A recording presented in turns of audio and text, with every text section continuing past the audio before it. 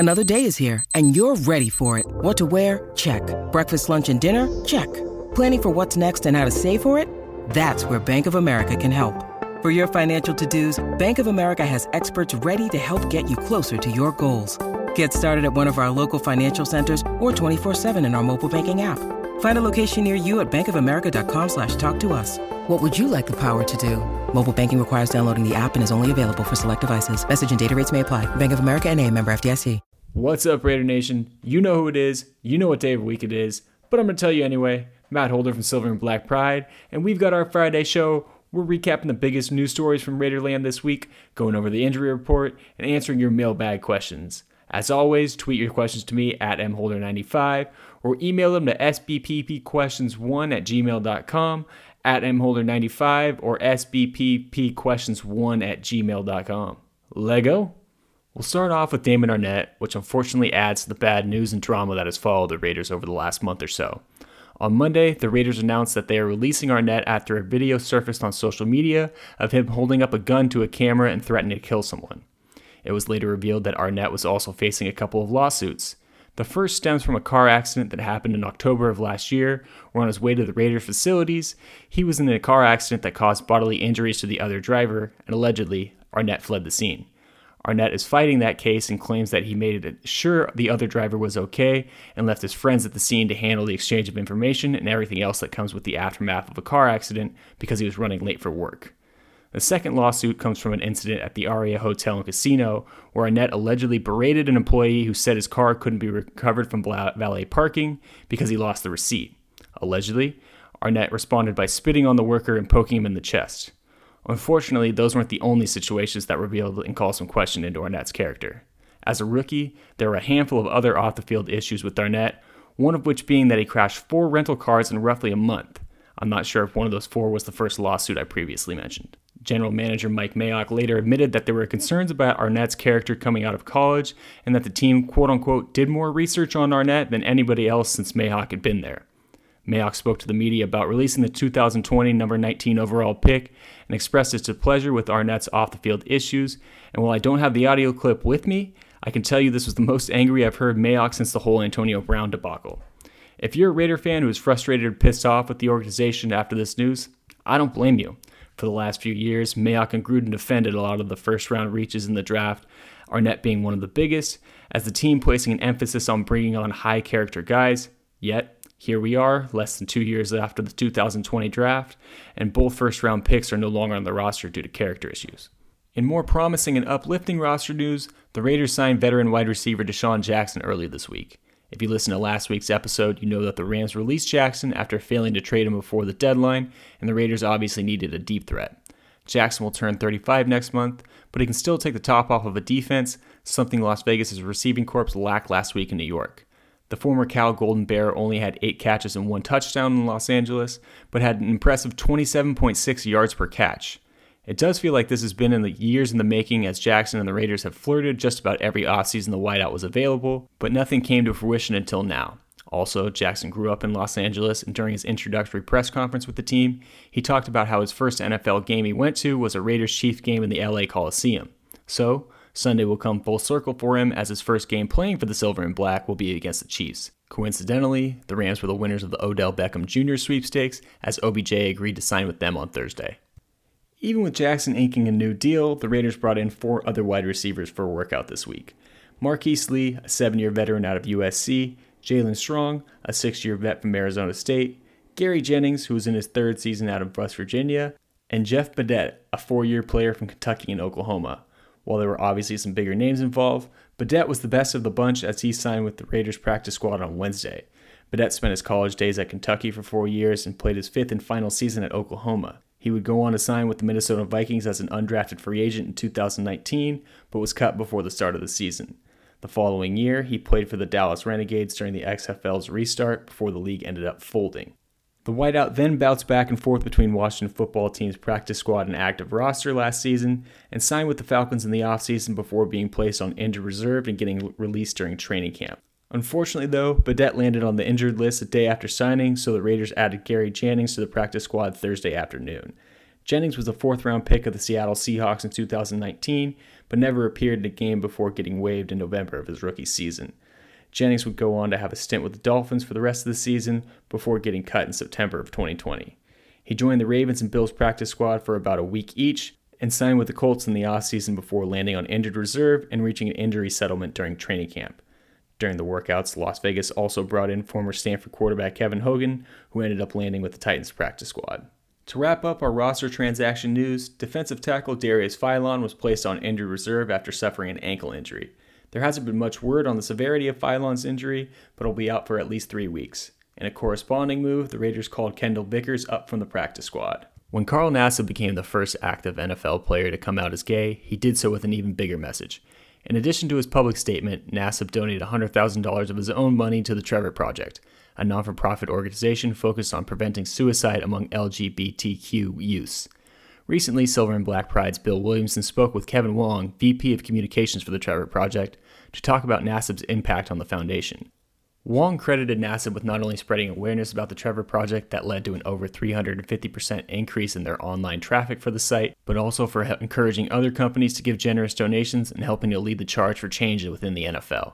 The NFL ran a Football is Gay ad this summer in support of the Trevor Project and is continuing to work on initiatives to support the LGBTQ community, all of which are as a result of Nassib's courage. Nassib has also stayed in contact with Wong and the Trevor Project and has expressed interest in getting more involved in their mission. If you'd like to donate to the Trevor Project, visit thetrevorproject.org and click the white and orange donate button in the top right corner. On to the injury report, and as per usual, we'll start with the guys who have not participated in practice this week. Rookie safety Tyreek Gillespie was limited on Wednesday with a hamstring injury, but got downgraded and did not participate on Thursday. Gillespie is primarily and almost exclusively a special teamer this season, so him potentially being out is not something I'd worry about this week. Cornerback Amik Robertson wasn't listed on the report on Wednesday, but was a DNP on Thursday with a hip injury. Robertson was inactive last week, and Brandon Faison has taken over as the team's starting second cornerback, so this is another injury that isn't too big of a concern. However, Keeson Nixon left last week's game with an ankle injury and was seen working with the trainers off to the side during practice, but did not participate in any drills, so the Raiders' cornerback depth might take a little bit of a hit this week. Desmond Trufant is the only other corner on the active roster, while Jordan Brown is on the practice squad and another backup option in a pinch.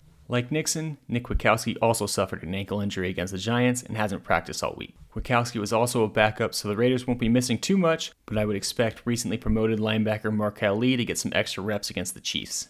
The limited guys will be quick since there's only one of them, KJ Wright with a shoulder injury.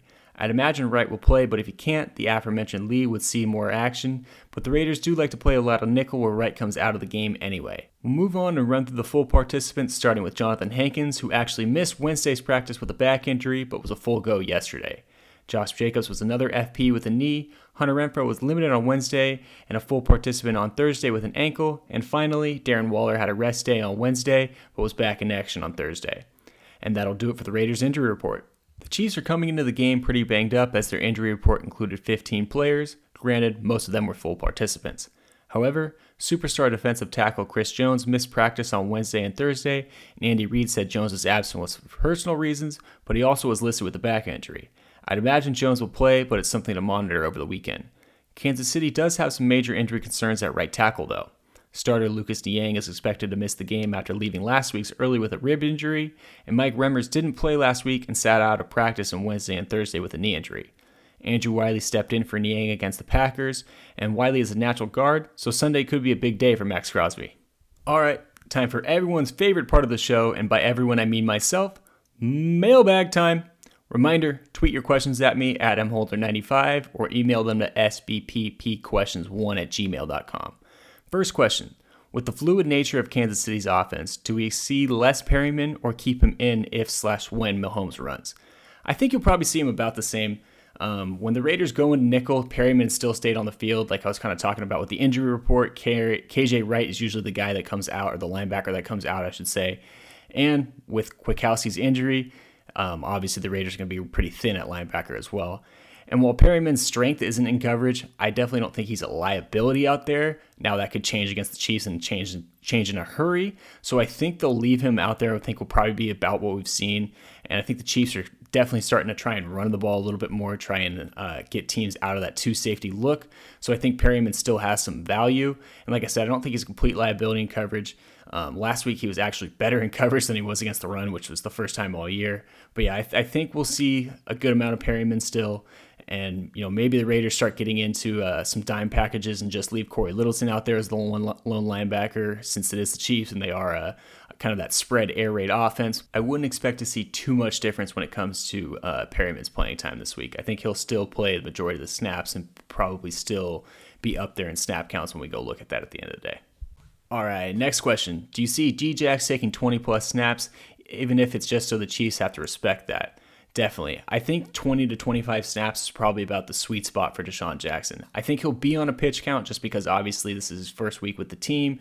Probably doesn't have a full grasp of the playbook, though I know he's a veteran. He probably can pick it up pretty quickly and faster than most guys. But I definitely think they're going to want to ease him into the offense a little bit, at least in week one. Plus, he's not going to quite have that chemistry that you're looking for with Derek Carr, which is something we've talked about, a guy with Bryan Edwards, maybe why he's not getting quite as many targets.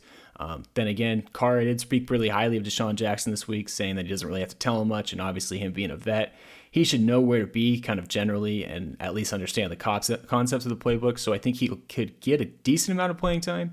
I could be wrong on that, but I feel like 20 to 25 is a good sweet spot for, like what you said, to force the Chiefs to have to honor somebody deep, because right now the Raiders don't have anybody on that roster other than Djax, so he's kind of got to be the guy, and they are hitting crunch time, so not a whole lot of time to wait around, but I do think 20 to 25 will be that sweet spot. I think all the cameras are going to be on him. We'll probably hear Djax being mentioned at least 20 times, so one per play, but I definitely think he'll get a good amount of playing time, but I definitely think it will be monitored. We'll notice him on the field, but he won't be an every down player, if that makes sense. All right, let's see here. Question number 3. This one's a little bit of a longer one. Do you think the current core of the Raiders team is good enough to lay another Super Bowl winning foundation, or do you think we'll see another rebuild? Basically, if you were GM, would you continue to build, or do you think this team, the way it's constructed, can't compete? Well, I'd say it's a little bit of a hard question for me to answer right now because I'd like to see how the season plays out. I think if the Raiders make the playoffs this year, then I think you continue to try and keep everybody in-house as much as you can and continue to try and build and go after that Super Bowl. Try and be that team that makes the playoffs one year, maybe is a first or second round exit. Hopefully they win the Super Bowl, but I don't think that's going to happen this year. But maybe they're that team that makes the playoffs this year and then takes that leap the year after and ends up competing and winning the Super Bowl. But if the Raiders don't make the playoffs this year and they kind of suffer those setbacks that they've had over the last few years, then I think you got to legitimately consider blowing it up. And the reason being is the core of their roster right now is built around that 2019 draft class, which is great, but that also means a lot of key guys like Max Crosby, Hunter Renfrow, and Trayvon Mullen are going to have contracts expire at the same time. The last thing you want to have those guys do is have to let one of them walk because you can't afford to keep all of them. I don't think you're going to keep all 3 of them. Hopefully they can keep 2 out of the 3, but one of them for sure is going to walk, and then that's going to dramatically change your team, and you might not be a playoff contender anymore. You might not be a Super Bowl contender anymore. And the last thing you want to have happen is one of those guys leaves and you don't get anything back for them, or you don't have a plan to replace them.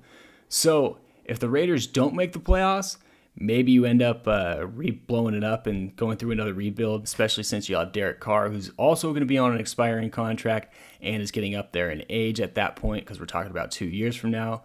So I think total rebuild's not out of the question. I mean, this would be, year 3 of the Mayock era? Year 5 of the Mayock era at this point. So maybe they even bring in a new GM at that point, and who's going to want to bring in their new guys. So I think it's possible that we could see a rebuild in the offseason, but to me, that would only be if the Raiders don't make the playoffs. And I think maybe if they're, a game out and they're competing in Week 18 for the playoffs, that games means something for them, then maybe you kind of keep the roster constructed. But for me, it's kind of it depends on how the Raiders finish the season. If they make the playoffs, I think they'll be good to go, and I think they'll be buyers or whatnot in the offseason and try and acquire as many guys as they can. If they don't, and especially if they're not even close to the playoffs this year, then I think we could see a fire sale and them start to trade away players and get some assets from that 2019 draft class. Because again, A lot of those guys are going to be on their contract year next year, so you're not going to be able to bring all of them back. Might as well start getting something for them and start thinking about the future. Excuse me. All right, last question here before we wrap up. Malcolm Kuntz. He looked great during the preseason. What's his injury and how much longer will he be out? He should be a great player behind 91 and 98. Well, Kuntz isn't injured. He's just not playing. I didn't think he was that great in the preseason. I thought he was a little bit overdrafted when the Raiders drafted him. I think I had a 6th or 7th round grade on Kuntz coming out of Buffalo. So I think the Raiders drafted him with him being a project in mind. So I don't think the plan was to really play him all that much this year. But I do think he's in line to get some more playing time. There was some talk about trading Clelin Ferrell during the trade deadline. Obviously, that never happened. And kind of the expectation was that Clelin Ferrell is phasing his way out, and then Malcolm Kuntz is going to start to get some more reps down the stretch here. We'll see how that happens. I think, similar to the last question, I think it's going to depend a little bit on how the rest of the season goes. If the Raiders are competing for a postseason, they're probably not going to want to give a guy like Kuntz more reps just to let him figure it out. They're probably going to want to just start to stick to the guys that are contributing so that they can win these games. If things start going south, then we'll definitely see more Kuntz and a lot more other young guys. But for Kuntz right now, I think he's just struggling to make the transition from the MAC to the NFL. He was never very good against the run. He's been a good pass rusher. He did show some flashes of pass rush in the preseason, but nothing that I thought they could really rely on this year, which is why he keeps being a healthy scratcher. I think he might have been active for the last game, but why you're not seeing him play in the field at least. So I think it'll be a year before we really start to see Malcolm Kuntz start to emerge, but we should be able to see him a little bit more as the season goes on, and he'll probably take some reps away from Clelin Ferrell as we move into December. All right, that's it for this week. Make sure you're following myself and Silver and Black Pride on social media, and please rate, review, subscribe, and download wherever you listen to podcasts. Make sure to check out Tape Don't Lie over what Marcus and BD have been doing. I've been hopping on, filling in for BD this week, so make sure to check that out. And other than that, until next week, guys.